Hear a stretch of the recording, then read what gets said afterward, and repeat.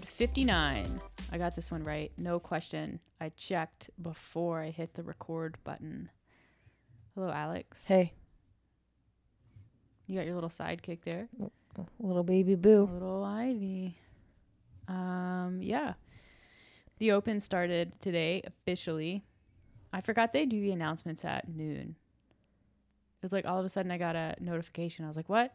Pardon me? I thought it was like 6 p.m. But I guess they started that, last year? Yeah, to me it still feels like they should be at 6. I think it's helpful for people in Europe. I think that's a good shift. Mm-hmm. And it's nice, like, if you want to do it on the day, like Thursday, you can do it Thursday, or, like, you know, be a little more prepared if you want to do it Friday morning. What do you think of the workout? I liked it at first, and then I kind of thought about it, and I was like, ugh, that's a lot of dumbbell snatch. Yeah, but I mean, like, it's light, but I like it. I do. I think it's a good, like, combination of movements. do you think it's a good test of fitness? I think it's good for the Open. Mm-hmm. Yeah, I think it's better than a bit more well-rounded than the workout last year with the wall walks and double unders, which just ended up being like just wall walks. Yeah, it was a little too specialized. So I think this is a more well-rounded workout, a better test of fitness. And if you're only going to do 3 tests, like, you know, that's a good. Is she shoving her head like she's underneath? Digging? She's burrowing. She's digging. She's like, I'm actually a badger. Yeah. Did you miss Dave?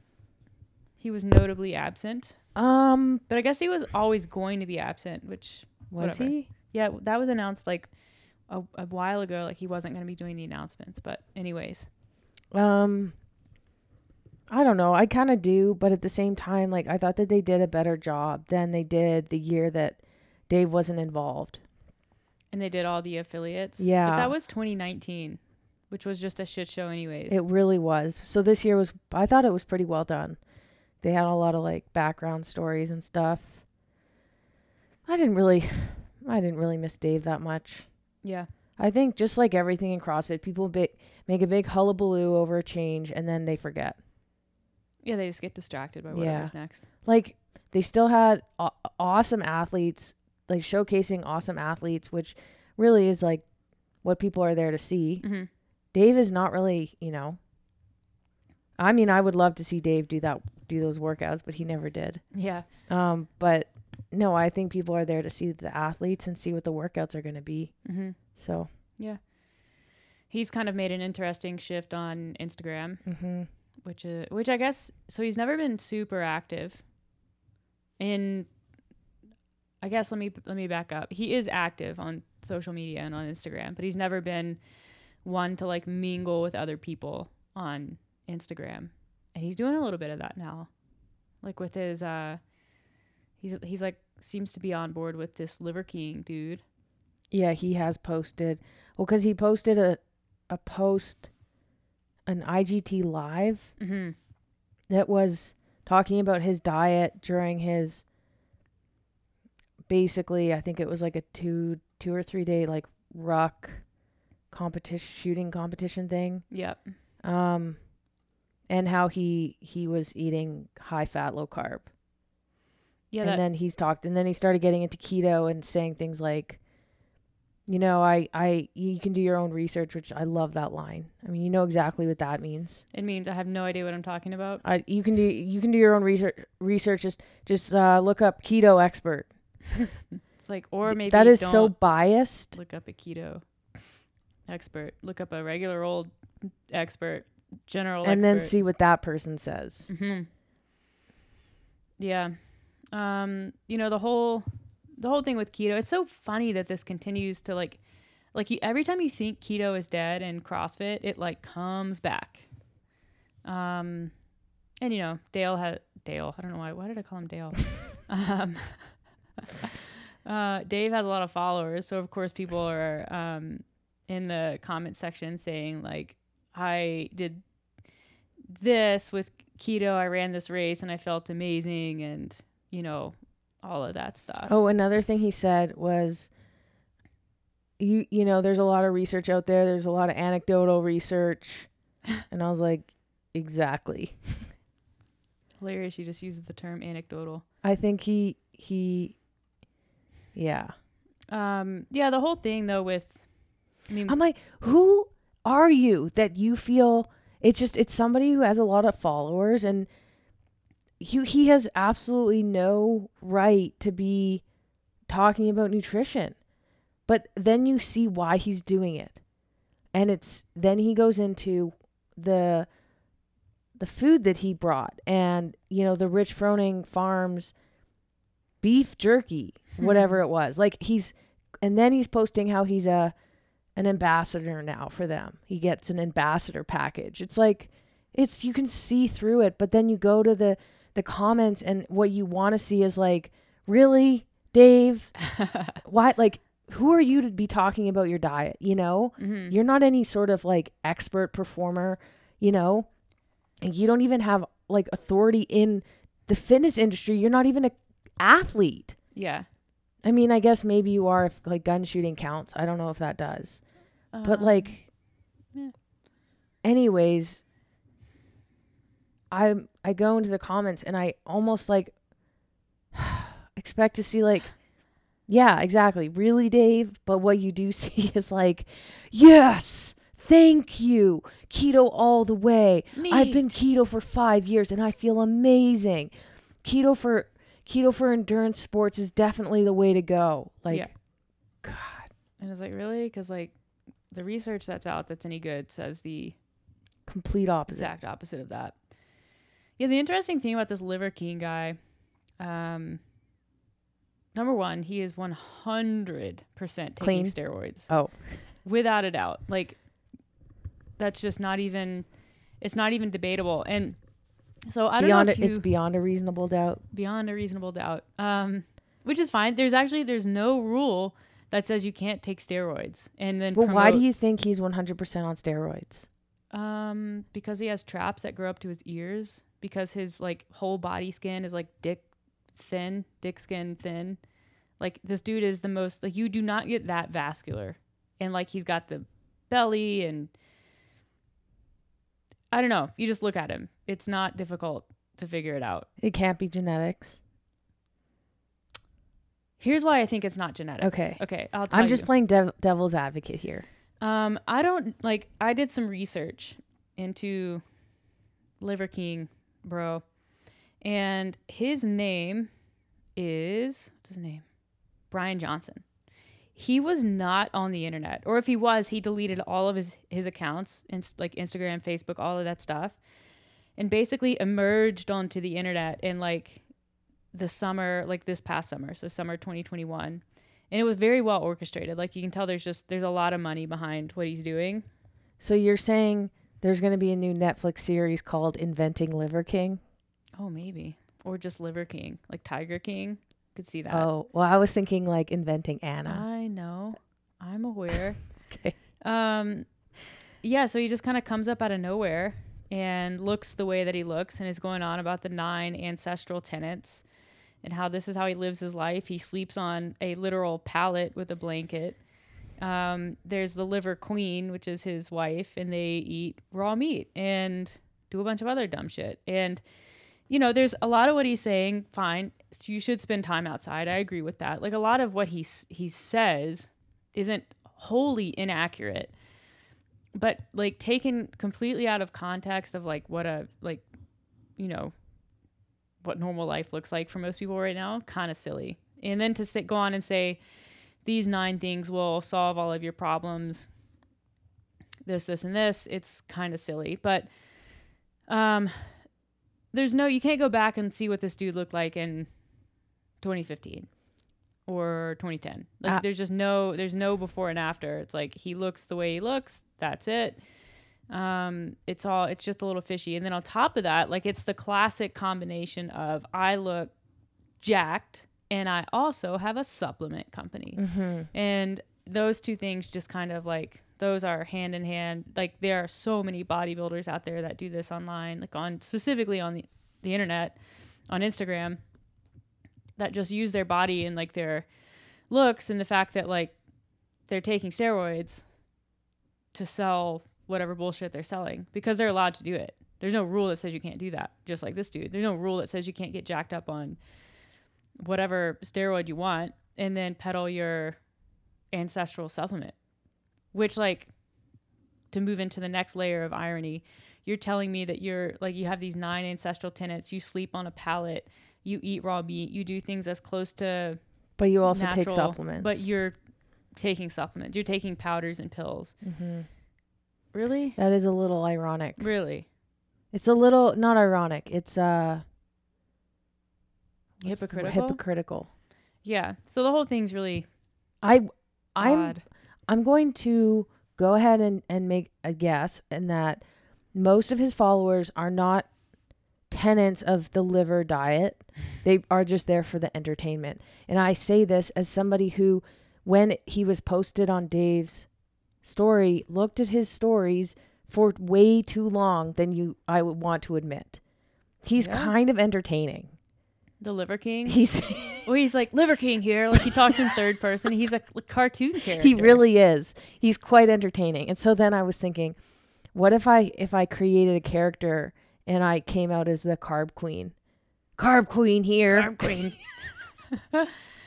Yeah, I mean, the whole thing's so weird. Like, I would have to, like, severely dehydrate myself to make those videos in any way comparable. They like the raw meat. Okay, so he took a bite of liver. Yeah, raw. but and what's the point? Like, actually, what's the point? What's the goal? Like, to look like him. It would be cooler if this guy was actually living off the grid with no electricity. Like, but then how could he post? Yeah, that's a good point. But, like, can we also recognize the fact that our ancestors had fire and could cook their meat? True. In fact, like, our gut evolved specifically for cooked meat. It's why we don't do a good job eating raw meat now, because we've been cooking our meat for thousands and thousands and thousands of years. We don't eat raw meat. And even, like, the other day, Savan is eating. He's like, I'm eating raw meat. And he's like, I have ground beef and I put a bunch of lemon juice in it. Why are you following Savan? I don't know. I just check in on him when I feel like I need to see something fucking crazy. But check in on him every once in a while. And he's like, I took ground beef and I put lemon juice on it, and then he's like eating it. He's like, it's completely raw. And I was like, well, technically that's not raw anymore. And then he feeds it to his kid. I was like, don't feed fucking raw meat to your kid. It's all clickbait. Yeah, you're going to make your kids clickbait. Don't feed your kids raw meat or cured meat. Just don't do it. That's so silly. Yeah, anyways, the whole thing, like, really the main beef that I have, and that is not a pun, that's just what I'm saying. It is like, he's such a phony, this Liver King dude. Like, he's clearly on gas or something. And people are just like, no, that's just what happens when you eat organ tissue. I could eat organ tissue and I would not look like him.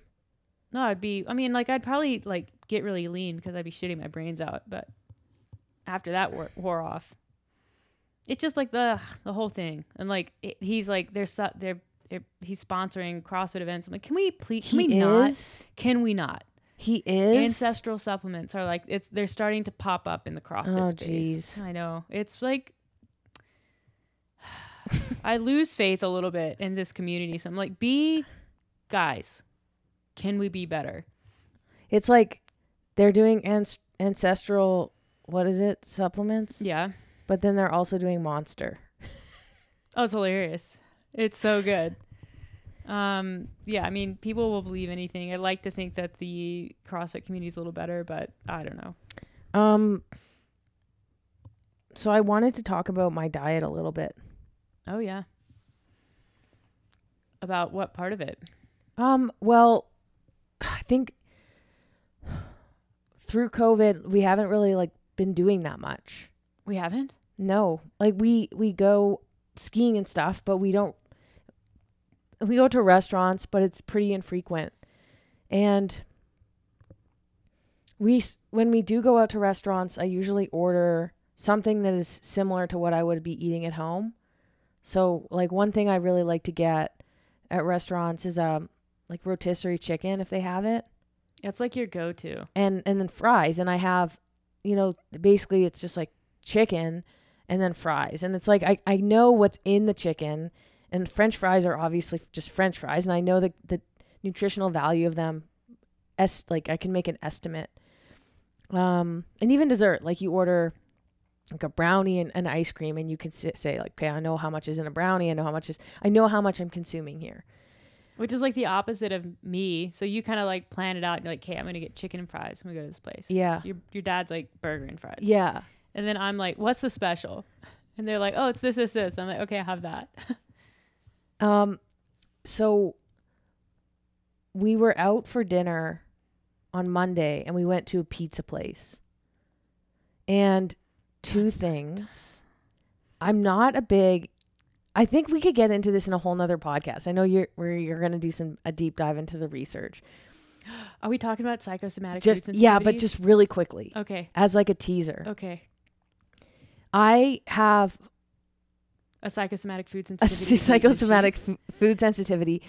And I'll tell you the backstory in another podcast, but in a very short couple of sentences, I used to have really, really, really bad GI distress. And I ended up doing like an entire elimination diet and discovered that I was intolerant to a bunch of these different foods. And it wasn't, I did an IgG test, but they didn't correlate with what I was intolerant to when I did the full elimination diet. I also lost like 13 pounds doing the elimination diet. I wasn't tracking macros back then. So I basically, wasn't eating. Anyway, still doing CrossFit. It was not good. Discovered that I felt better not eating gluten and not eating dairy. So since like 2015, going on 7 years now, have pretty much avoided gluten and dairy. I will eat like bites here and there, but never in large amounts. Like little scone pieces. Like I'll have, like the max amount I'll have is like half of a scone. And that's kind of like, that's pushing it now. Before it would be like 1 or 2 bites of Meredith's bread or bagel. So, I've slowly been kind of like dipping my toe into more dairy, more gluten. Like I'm feeling a little bit better with those things, with those items. Also, like I'm taking some time away from tracking because that's another thing I've been doing for like 6 years. And I just kind of take intermittent breaks. This is more of an extended break, which has been nice. I'm learning a little bit about like my diet and what I can improve on without tracking, which is protein intake and fruits and vegetables. So we go for dinner, we go to a pizza place. And I'm so overwhelmed by the menu because I'm like, there's nothing on this menu that like is safe from both like, a dairy and a gluten avoidance thing, but also from like, what the hell is even in that? Like you were like, oh, they have meatballs. And it was like pork and beef. And I was like, ground pork has so much fat. And then I'm like, meatballs have like, they're like cooked in oil, aren't they? I don't know. Yeah. So I'm like, okay, I don't want that. Cause I don't know how much is like, I could eat one meatball. It could be like 400 calories. Yeah. Maybe. I can eat 400 calories because I eat French fries, but it's like not knowing what's in it. Are you following? I'm following. You seem confused. No. Okay, so basically I'm like, just order what you want. Order what pizza you want. So if you ordered a kale Caesar salad, it had like bacon bits and stuff, and with chicken, and a pizza. It was vegetarian pizza with sausage on it. Yes. And I was like, okay. Well, I mean, it was vegetarian, and then we added sausage. Yeah. It wasn't vegetarian with sausage. Yeah. And it would not be. And I'm somebody who I would say I have a pretty good relationship with food. Like, it's not something that it consumes me, and that like I want to feel good during the day. I want to support my activities. So I like to eat fairly similar to the way I always eat, even on vacation, because it makes me feel really good. Like if I eat too much junk food, I actually just feel bad. Like the amount of sugar, sometimes it's not eating enough. Sometimes it's eating too much. Like you just get a little thrown off. Yeah. Plus I'm a creature of habit. But I would say like I have a pretty good relationship. Like I'm not super concerned about, I don't really get guilt. But this thing happened like when the pizza arrived, and I haven't had pizza in a really long time. Like I could see, like I picked up a slice and there was like oil on the dough underneath. Yes. And then on it, there was like cheese and sausage. And I'm thinking like, and apparently this pizza had honey on it. It was really good. And I was almost like, I have no idea how to even estimate what's on this pizza. Yes. How much I'm eating. Yeah. So I had to do this thing, which I tell my clients to do all the time, where I'm like, it's fine. I'm going to really enjoy each and every bite of this pizza. Even though I might get a stomachache later because it has gluten and dairy, I'm just going to do it. And I'm going to, low stress, I'm just going to enjoy it. I'm going to move on. And I did just that. And it was quite freeing. But I think it's because we haven't been out in so long that I didn't even know that I was kind of still struggling a little bit with that. Well, I think there's like a spectrum of struggle with that. And I think if you're someone who's just food aware at all, you look at a piece like a pizza when it shows up and you just like immediately start doing math. And that's kind of how I am. It's like I look at it and it's not, I wouldn't say that I have like food issues. I definitely don't. But there is something like, you eat very plain kind of repetitive food and then you have a pizza put in front of you and part of your brain is like, we don't eat pizza. And we don't on a regular basis, but we do on special occasions. And that was just a night that we had decided to go out. But there's always part of that that's just like, and I think that's not necessarily a bad thing because I think people get really mixed up with this idea of restriction, and restriction is in the diet's really bad. When you're, there's off limits foods, there's things that we never eat no matter what, never, ever, ever, ever, ever until, your system breaks and you accidentally have a slice of pizza and then your whole world explodes. And that's how restriction can have a detrimental effect. But restraint in the diet is not only normal, but necessary, I think, to live in the food world that we live in. And how that shows up is, there's that pizza and it's kind of a 2-person pizza. I think most people would go in there with their partner and they would split that pizza and it would be gone. But in my head, I'm like, I don't want to eat an entire half of that pizza, even though I know I can. And we got to the point, like I had my slices and I was like, I could eat those other 2 slices. That would not be a problem. Even at one, you even said, and again, I don't want people to think that this is necessarily disordered. I think, like you said, there is a spectrum. I think it's okay to recognize that there are limitations, recognizing that, and not like being like being able to rationalize it and actually being able to rationalize it. A lot of people can't. And I read something the other day and it was like, for progress for some people, it means like, and I think ironically, it was they used the example as a pizza. It was like being able to eat a pizza without guilt. Mm-hmm. And then some people, progress means being able to say no to pizza.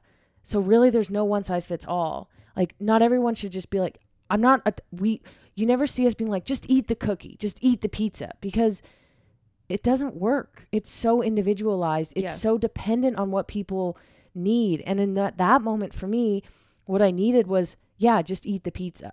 Yeah. Which I did. I was able to be like, enjoy the pizza. But even you even said, you looked at me, we were looking at the platter that the pizza was on. And you're like, you wish you had a napkin to dab it, don't you? And I kind of was like, kinda. Yeah. Like, I don't know. And I kind of grew up as a kid. And this totally has nothing to do with eating disorder behavior. It was, I never really liked fat. Like I hated fat and meat. I think I've explained this. Like I didn't like the way it felt in my mouth. Yeah. And even my dad would put like butter on my bagel and I would always dab it because I just didn't like oil and butter. Like I never liked cheese. Like I always liked really dry food. Ew. Very plain. I did like fettuccine Alfredo. That is not a dry food. It's not. Very rich. But yeah, I think I just thought it was interesting and I kind of wanted to share my experience because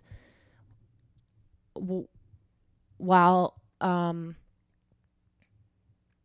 think and I talk to people on a daily basis about this. It's like, I think people have this expectation that your relationship with food is going to be perfect eventually, or can be perfect. And in today's day and age, I don't know if that's really possible. No. And, I think it's important to normalize, like, even when your relationship with food improves, you might still have feelings around certain foods, and that's okay. Like, I would say I'm like you. I have a really good relationship with food, but that doesn't mean that I don't struggle at times with, doing what I want to do versus doing what I should do. And then, then it becomes, well, should I do the thing that I want to do because that would help me in this moment? Or should I not do that? Or should I wait and do that on a different day? It's totally normal.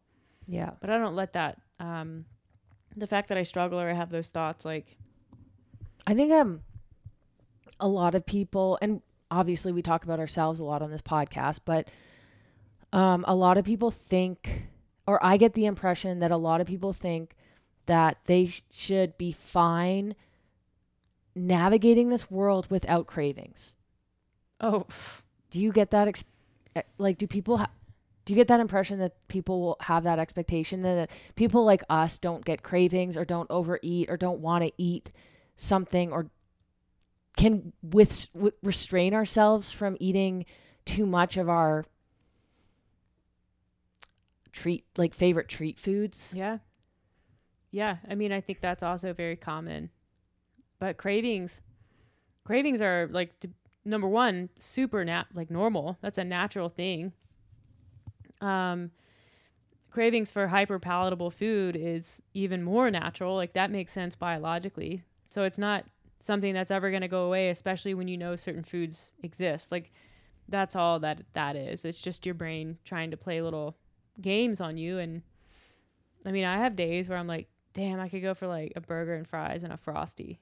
And then I start thinking about the Frosty and I was like, no, I really need to go get a Frosty. And like, that happens. Yeah. And it's like an overwhelming desire to go. Do I go get a Frosty? No, I do not. But, it doesn't mean that doesn't occur.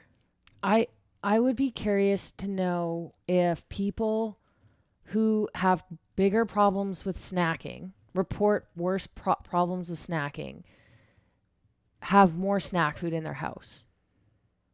Oh, 100%. Yeah. Yeah.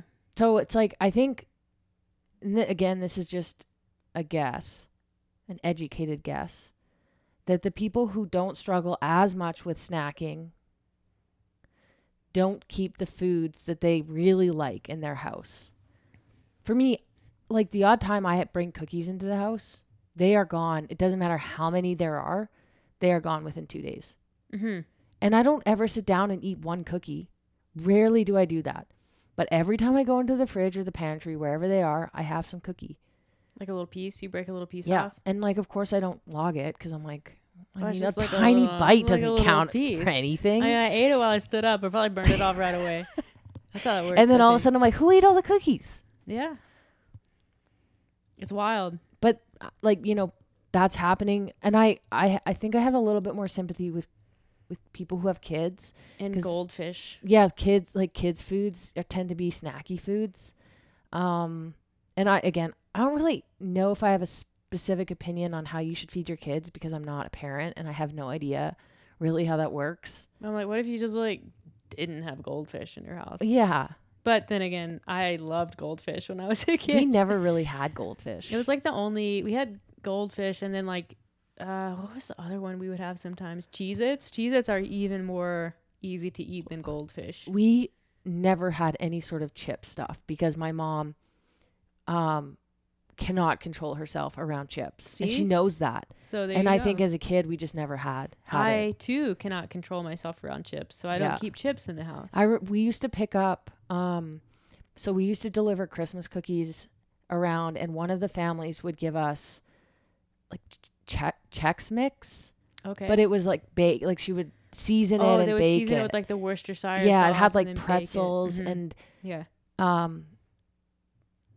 Like bran Yeah, they have the little squares, like, chips, like the little brown things. And no, that's rye one of my chips. mom's like weaknesses. Yeah. We'd get in the car and she would open it immediately and just be picking out the things that she liked the most. And like to me, I'm like, that's not. I don't go for that. I'm more of a cookie person.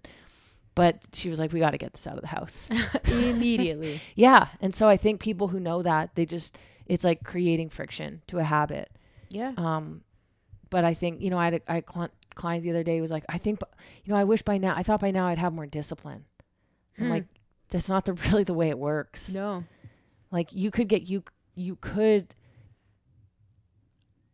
increase your confidence in the control that you have around those foods, and then also you could like, it's the whole what's that theory with the pleasure trap? The pleasure trap. Yeah. Like if you're not eating really highly palatable foods all the time, you can actually get the same response with less palatable foods. Yep. So maybe you don't crave like a giant Slurpee or Cheez-Its. You can have like a cracker, a saltine cracker, and it might have the same effect. Yeah.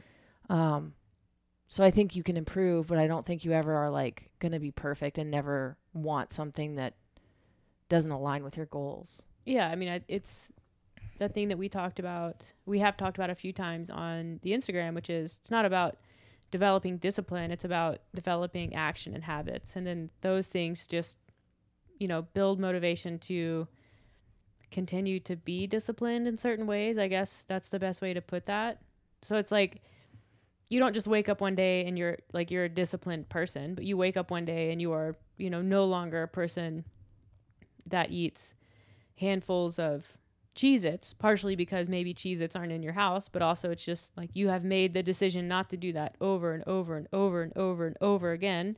And so making the decision not to do it isn't as difficult as it once was. Yeah. But is it going to be easy to get to that point? No.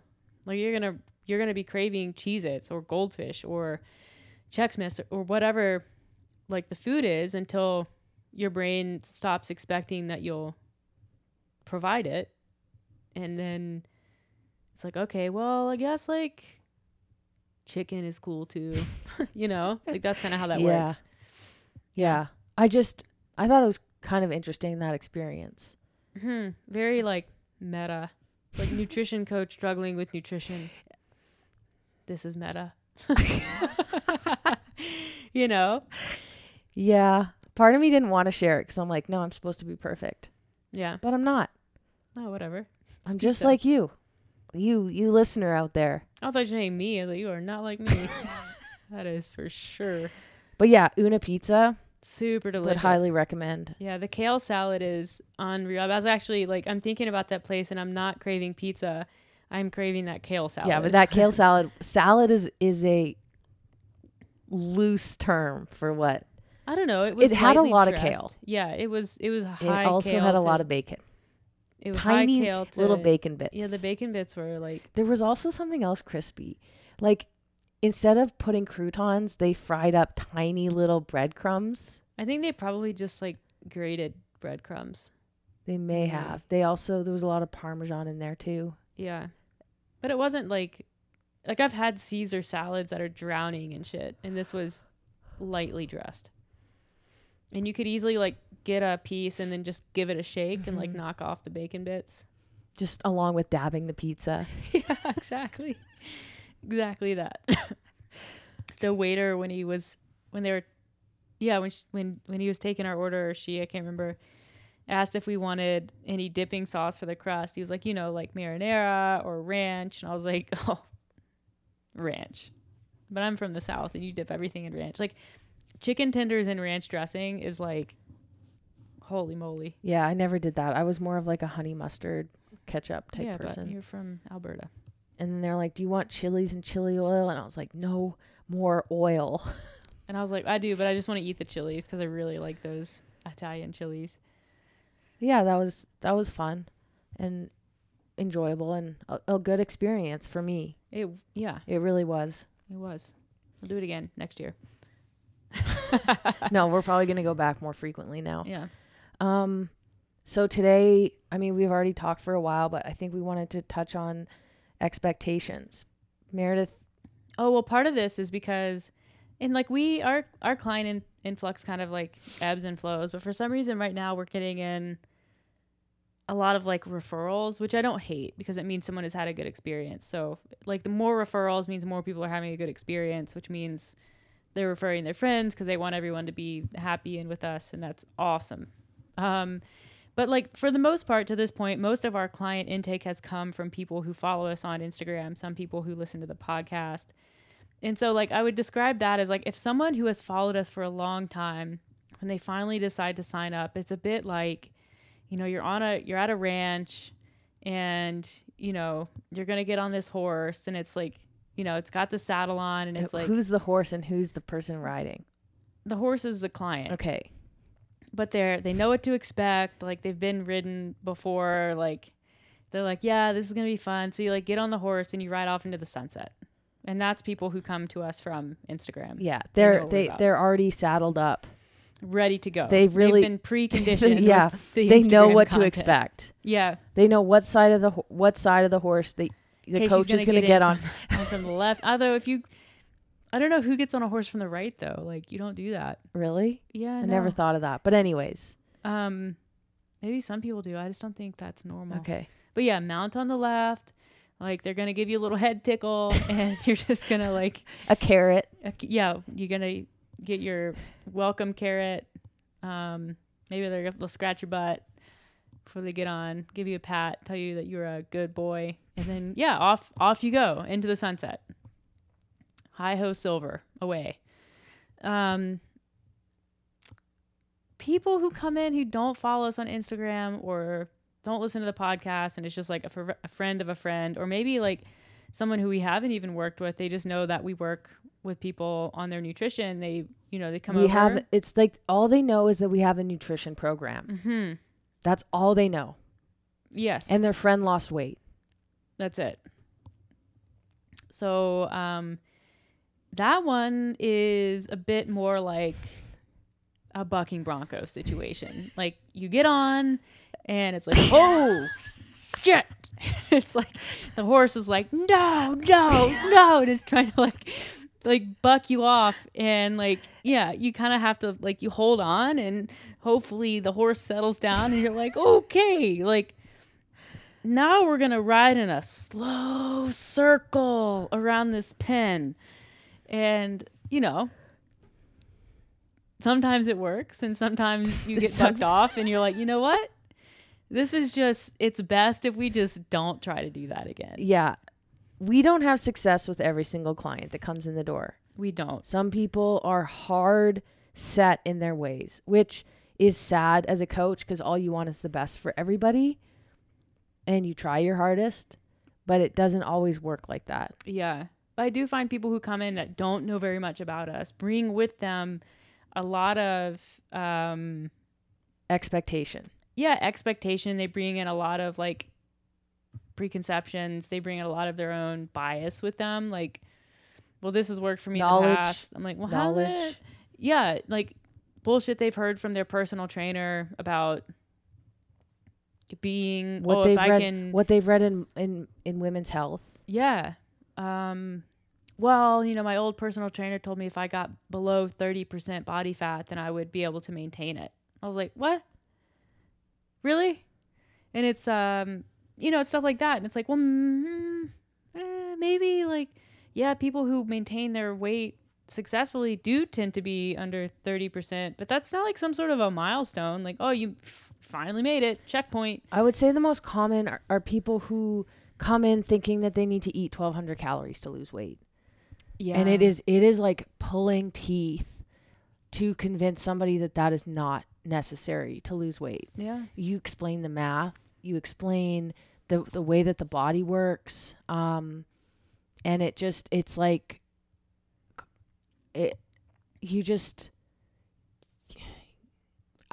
I want to use some sort of phrase like you can lead a horse to water, but you can't make it drink. I did use that phrase. You can barely even get the horse to the water. It's like, no, I want to go drink out of the standing cesspool because it'll make me shit.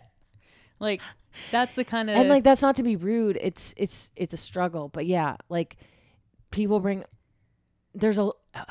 I think more recently too, like a lot of people come and they have weight loss, but then there are also people who want to change their body composition and get strong and gain muscle. Well, let's start with weight loss. Okay. That's the most common. And then we'll go performance. Okay. Well, let's get on track here, Alex. Sorry, I've got a lot to say. It's been a while since we've done a podcast, so I'm a little chattery. You're getting flustered.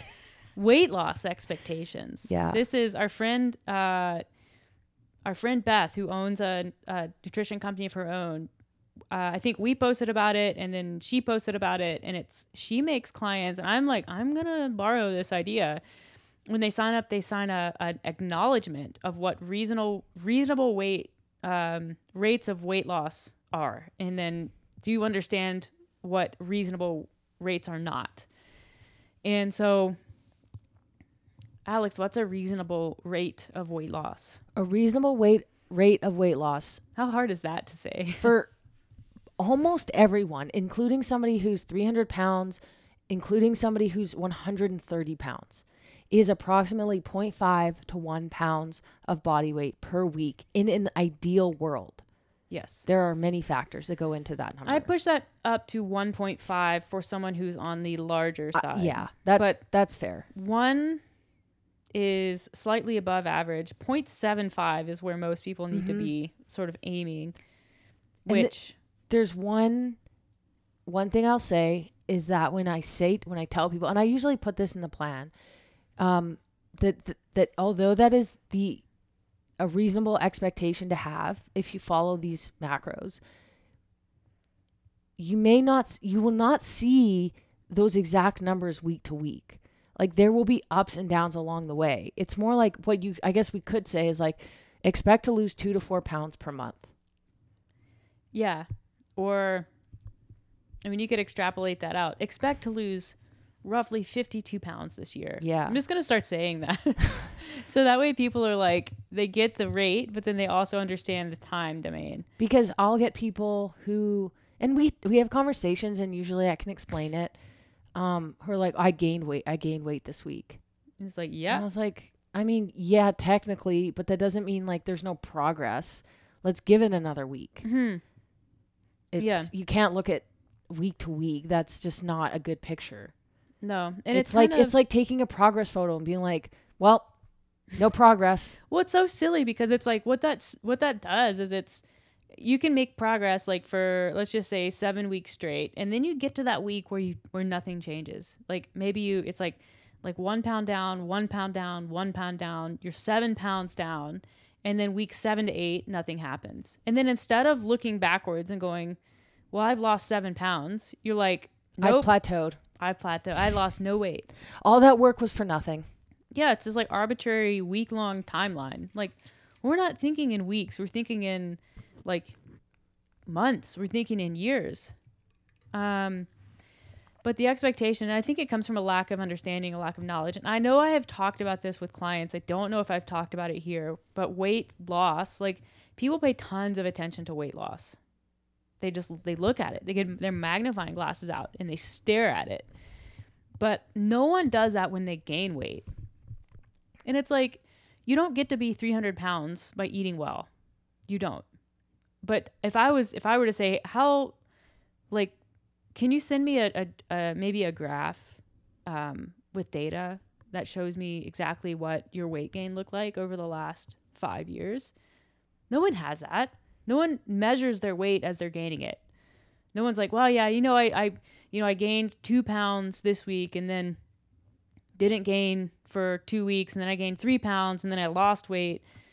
No one tracks that. They don't understand that weight loss occurs in the exact same way, which is non-linear weight loss, because weight gain is also change in body energy tends to be non-linear. And the reason is because the human body is so extraordinarily complex. Like there are so many factors that go into just the metabolism alone.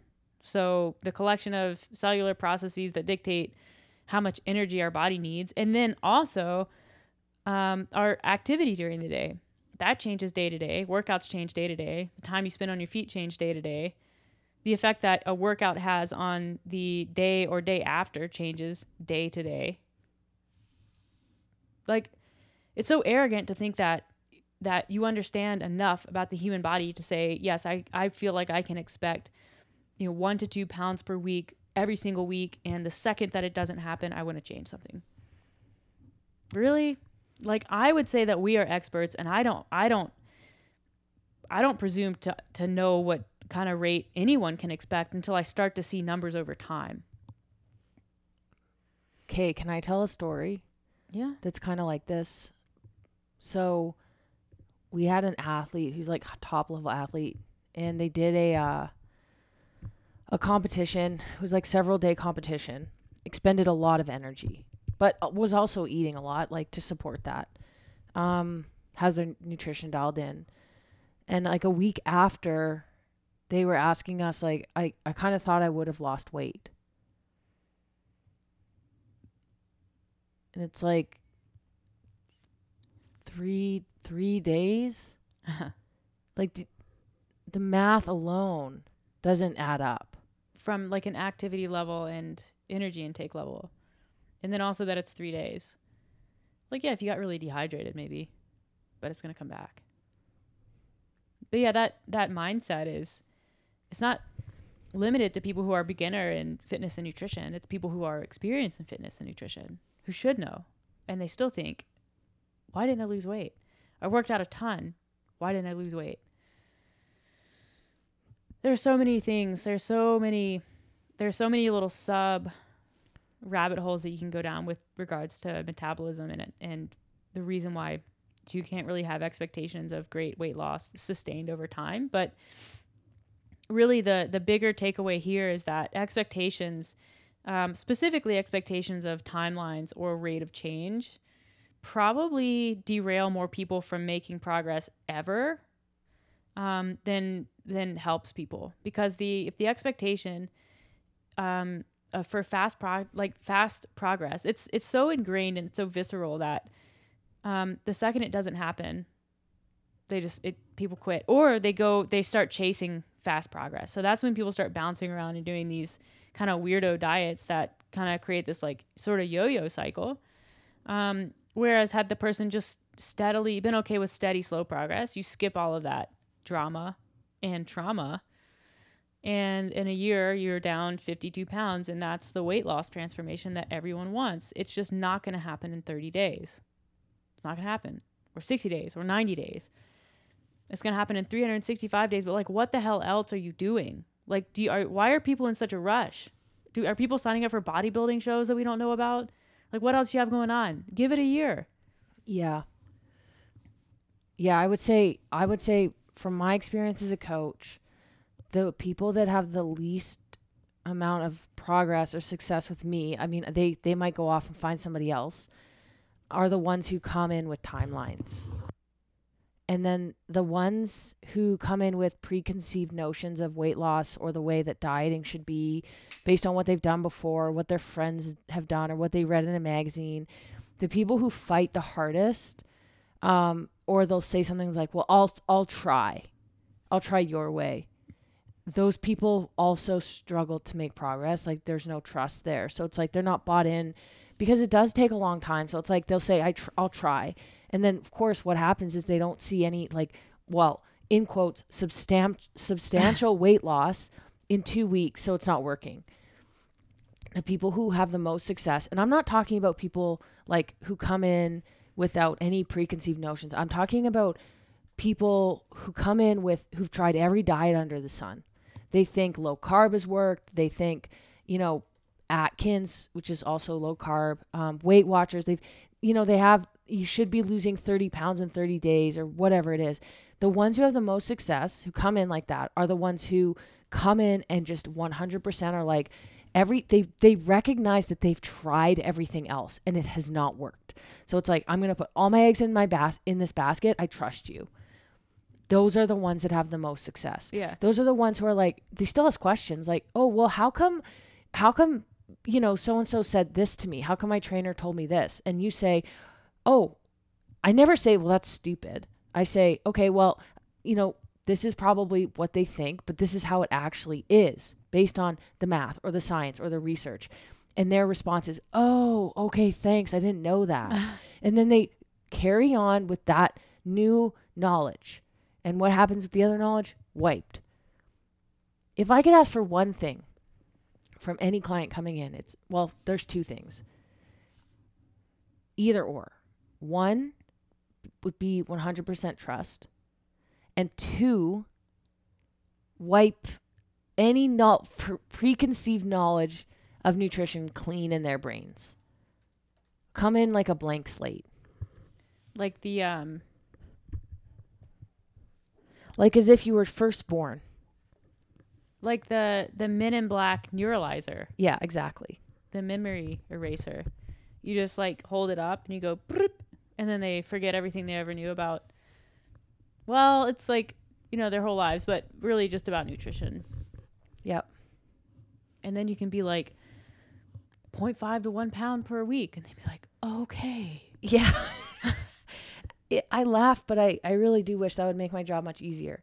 But at the same time, it is fun when you work hard to help someone learn the way, the right path, and their lives change. Yeah. I mean, that happens all the time.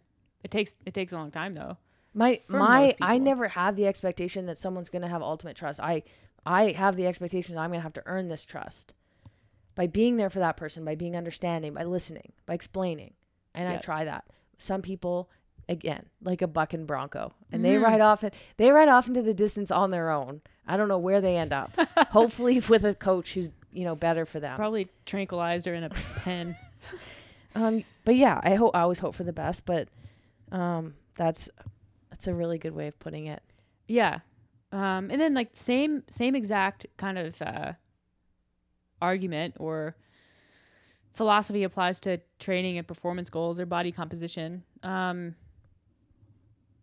Progress is slow, and it requires, like, this has been a big thing. A lot of people who are coming from kind of CrossFit affiliate programming or like HIIT style classes, stuff like that. I don't think they understand what like progression in training actually looks and then more specifically feels like, and it feels like a lot of repetition. And a lot of these CrossFit programs are like, they're still functional fitness, but they are on progression, like Misfit progression. They work in blocks, like whatever Tia's is, proven blocks. Hard work pays off blocks. Mayhem, they work in blocks. And that's because like progressive overload works, and it is the way that you have to train for this sport, which has become more of a professional sport, and only the people who are training correctly are successful. Like, you can't just go in and do an hour workout, Hopper style, affiliate style workout and have that be enough to be at the highest level. But it's slow. And when people are new to it, like, there's kind of this quick adaptation. I think when your like training age is relatively young, when you start doing anything, but especially if you start doing a well-designed program, adaptation happens quickly. So you progress really fast. But then it slows down. Like, it's like an asymptotic kind of curve. And so the closer you get to your target, or let's say like genetic potential would be that kind of line that you're striving for, the slower progress occurs. And like, the fast adaptation can get you 60-70% of the way there, but that last 30% of adaptation takes quadruple the amount of time. And that frustrates people. There was an athlete on Instagram who reported that they got a PR the other day on a split jerk, I think, 5 or 10 pounds. Mm-hmm. The last time they PR'd their split jerk, 2017. Yeah. And this is somebody whose life is committed to qualifying for the CrossFit Games, to being an elite athlete. Yeah. Their life revolves around getting stronger and fitter. And it took 4 years to get a PR. Yeah. Well, I mean, that right there is all we need to say. So goodbye. I don't know that I'll ever PR again. I PR'd my bench press not too long ago at 195. And I had PR'd that in 2017. 2017? It must have been. Maybe early. I think it was 2017, maybe early 2018 at 190. So 5-pound PR, 4 years. I PR'd my snatch. Remember at that competition in Edmonton, I hit 175. Yeah, that was 2018. That was 2018, and I didn't PR my snatch again. I hit 180 at OPT during COVID. Yeah. So like last year. 2021. So another 3 years. 3 years. 3 years to hit 5 more pounds on a snatch. Yeah. And that's snatching every single week, probably 3 times a week. Yep. In some shape or form. Yep. Are you okay with that? Yeah. Why? I think for me, I enjoy the process. I don't do it. I do it to get better, but I never have looked back, you know, after a year of being like, I snatch every week. I should have hit 185 by now. Yeah. Why? Well, that has never come out of my mouth. I'm running almost every day. I should be running this fast. Based on what? The phrase, I feel like I should, makes me want to like put my hand through a wall. It makes me crazy. But you get that with weight loss. You get that with performance. You get that. I feel like I should be better at muscle ups. I'm like, but why? Are you working on muscle ups? Well, no. But even if they are, it's like you're going to be as good as you are. Yeah. Keep working at it. Maybe you'll get one, you know, you'll add one to your max set in 6 months. I mean, I guess there's value in looking at what you're doing and being like, all right, I've been working at this for 3 years. Am I doing all the right things? Like, yeah, is my time that I'm putting in the right, is it moving me in the right direction? Is my training appropriate? Yeah. Is my nutrition appropriate? Like, do I have the most knowledgeable coach? It's okay to look at those things. But if you look at those things and you say, I mean, yeah, I think I've got the best coach. I've got, you know, this person, it's working for this person. Then at that point, it's like, it is what it is. Just keep going. Yeah. It's like, I mean, to bring it back to the money thing, I feel like I should have $1 million, but I don't because I spend my money. Like, could I spend less? But also you just make what you make based on what you do. Yeah. I don't sit around and pout that I don't have more money. Like, I have the job that I have. I spend the money that I spend on things that I want. Like, I have enough savings. And like, it's if I want more savings or I want to be smarter with my money, if I like, you know, I think that I could have this in a better account. I get a financial advisor, which we have. I don't walk into the garage every day and feel like I should have a Ferrari by now.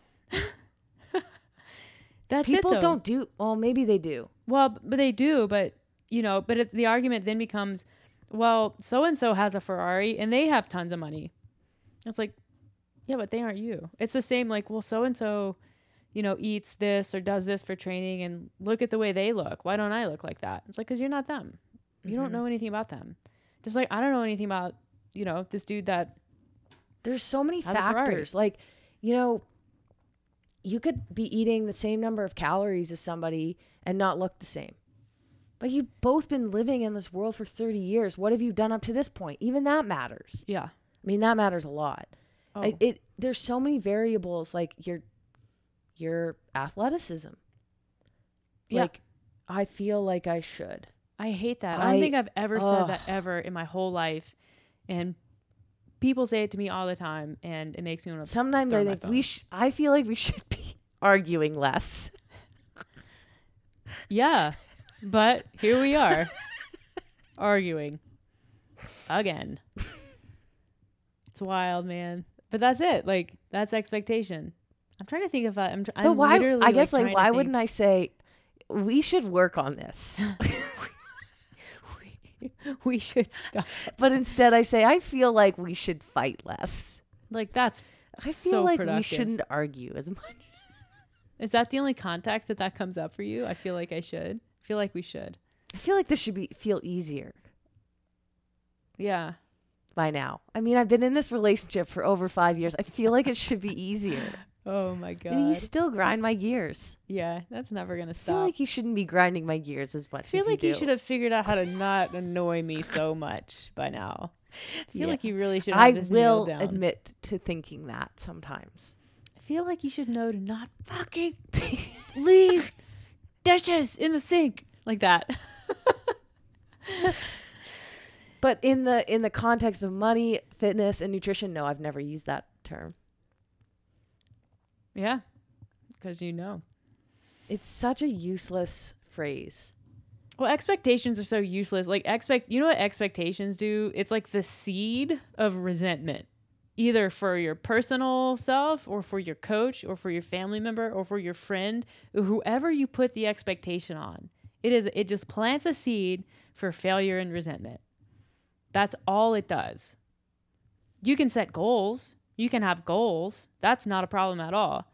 And if you have an unrealistic goal, I will tell you, or whoever in your life will tell you, that's kind of an unrealistic goal. Let's back that down a little bit and then like come up with some shit that you can do daily. That's goals. Goals and expectations, not the same thing. Yeah.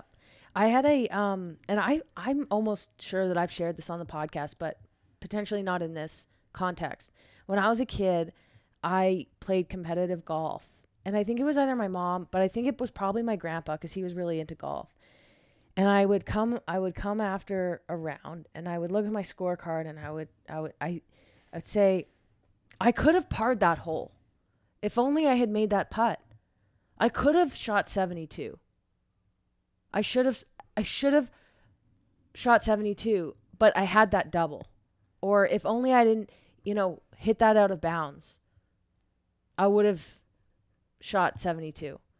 And whoever it was, I'll just say it was my grandpa, said, shoulda, coulda, woulda. Yeah, but you didn't. Yeah. You didn't make that putt. Like what you need to do is just go to the putting green and practice. And maybe you'll make it next time. Savage advice for a 9-year-old. It was good advice, though. I carried that with me. Oh, it's good advice. Anyways. Shoulda, coulda, woulda. Yeah. Stop it. Just stop saying that stuff. I think that's about it. We could have had a great day, but instead you started a fight. We could have had a great day, but instead you didn't do your dish. You could have just washed your plate.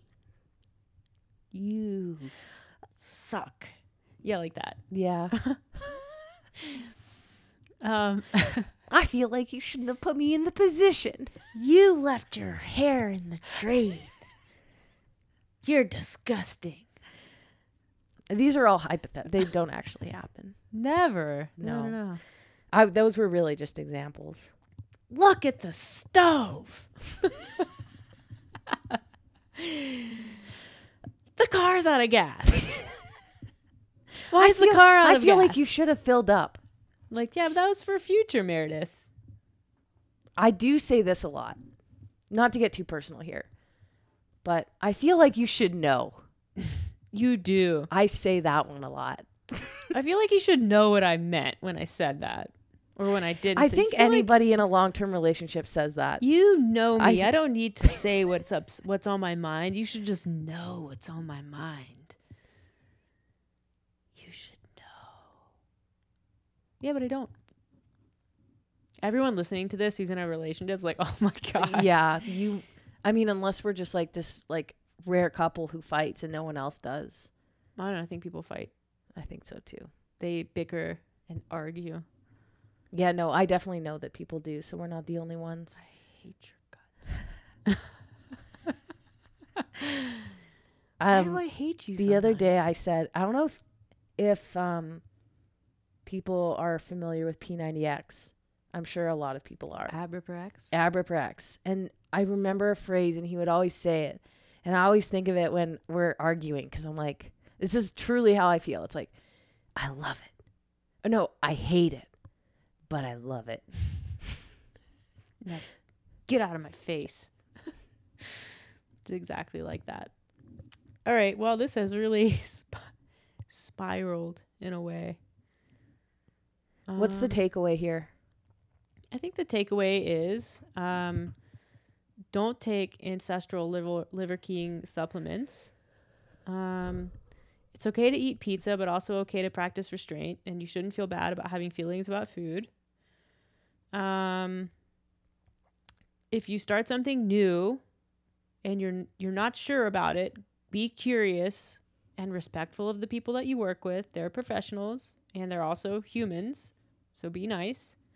That's for us. Most people are nice. Yeah. But most importantly, be curious. Ask questions. Ask questions. Do your own research. Don't do your own research. We do the research. You don't need to do the research. Do your own research on who you hire. That's a good thing. Or just hire us. Yes. Lower or manage expectations and make sure they're reasonable. Figure out a way to make goals and not expectations. And if you fight with your significant other, remember that you love them. I have a takeaway story that I've been wanting to share. Okay.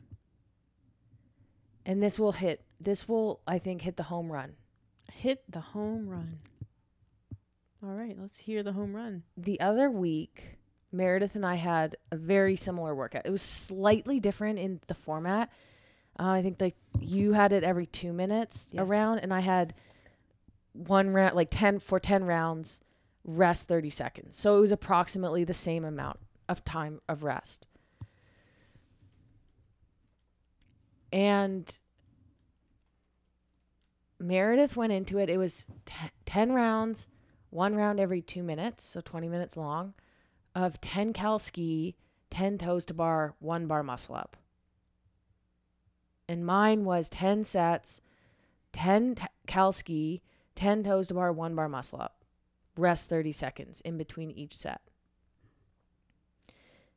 And Meredith went into the workout with the expectation that the toes to bar into the bar muscle up was meant to be unbroken. I did do that. Yeah. You did. And I think you had the first couple rounds unbroken.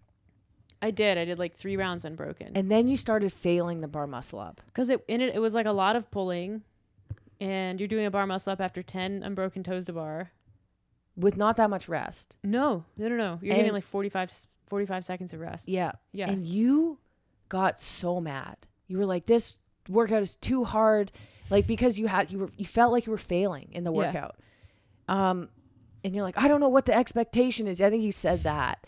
But you knew, like, your expectation going in was, I should be able to do this unbroken. I feel like I should be able to do this unbroken. You didn't say it out loud, but you had it in your head. Well, part of that, too, and, like, this could be a different topic, was because I was thinking about maybe, like, 2018 me, who probably would have done it unbroken. Maybe, yeah. And that's just not where I am anymore.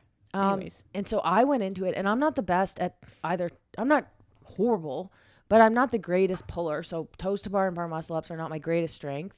So I went in, and after having seen Meredith do this workout, I was like, hey, I'm not even going to do it. Try it unbroken. I'm just going to do the toes to bar, drop off, wait a few seconds, then do the bar muscle up. That workout was so much fun. I had a great time. I did it in pretty much the same amount of time that you ended up doing it in, despite the slightly different format. And I would say I came out a little bit farther ahead, because while we had the same result, I really enjoyed the process. I wasn't questioning it the whole time. I wasn't angry. I kind of came in with no expectations. Yeah. And that's kind of the take home message. Yeah. Is like, you should set goals. You should have intentions, but I think there's a limit to where you put those expectations. Yeah. I think if I had gone into that with, let's see what I can do here, instead of this is how I'm going to do it. You could have walked out like, hey, I did 3 rounds unbroken, rather than I failed 7 rounds. Yeah. Very different way to frame that. Thank you. That's a good takeaway for people doing the open. It is. Yeah. Go into it with, plan to do your best. Don't get too frustrated if your plan falls apart, because it will. And remember, it's something that you do for fun. So make sure that you're having fun. Yeah, that's it. Thanks for listening. We would like, I guess, to officially, if you don't know, we have grown our team once again. We have Marissa Wise joining us as a coach. You can find her on Instagram at marissa.wise. And hopefully we are planning to get some content going and stuff for the open, and new website up soon. So that's the update there. Thanks for listening, and we'll catch you again soon.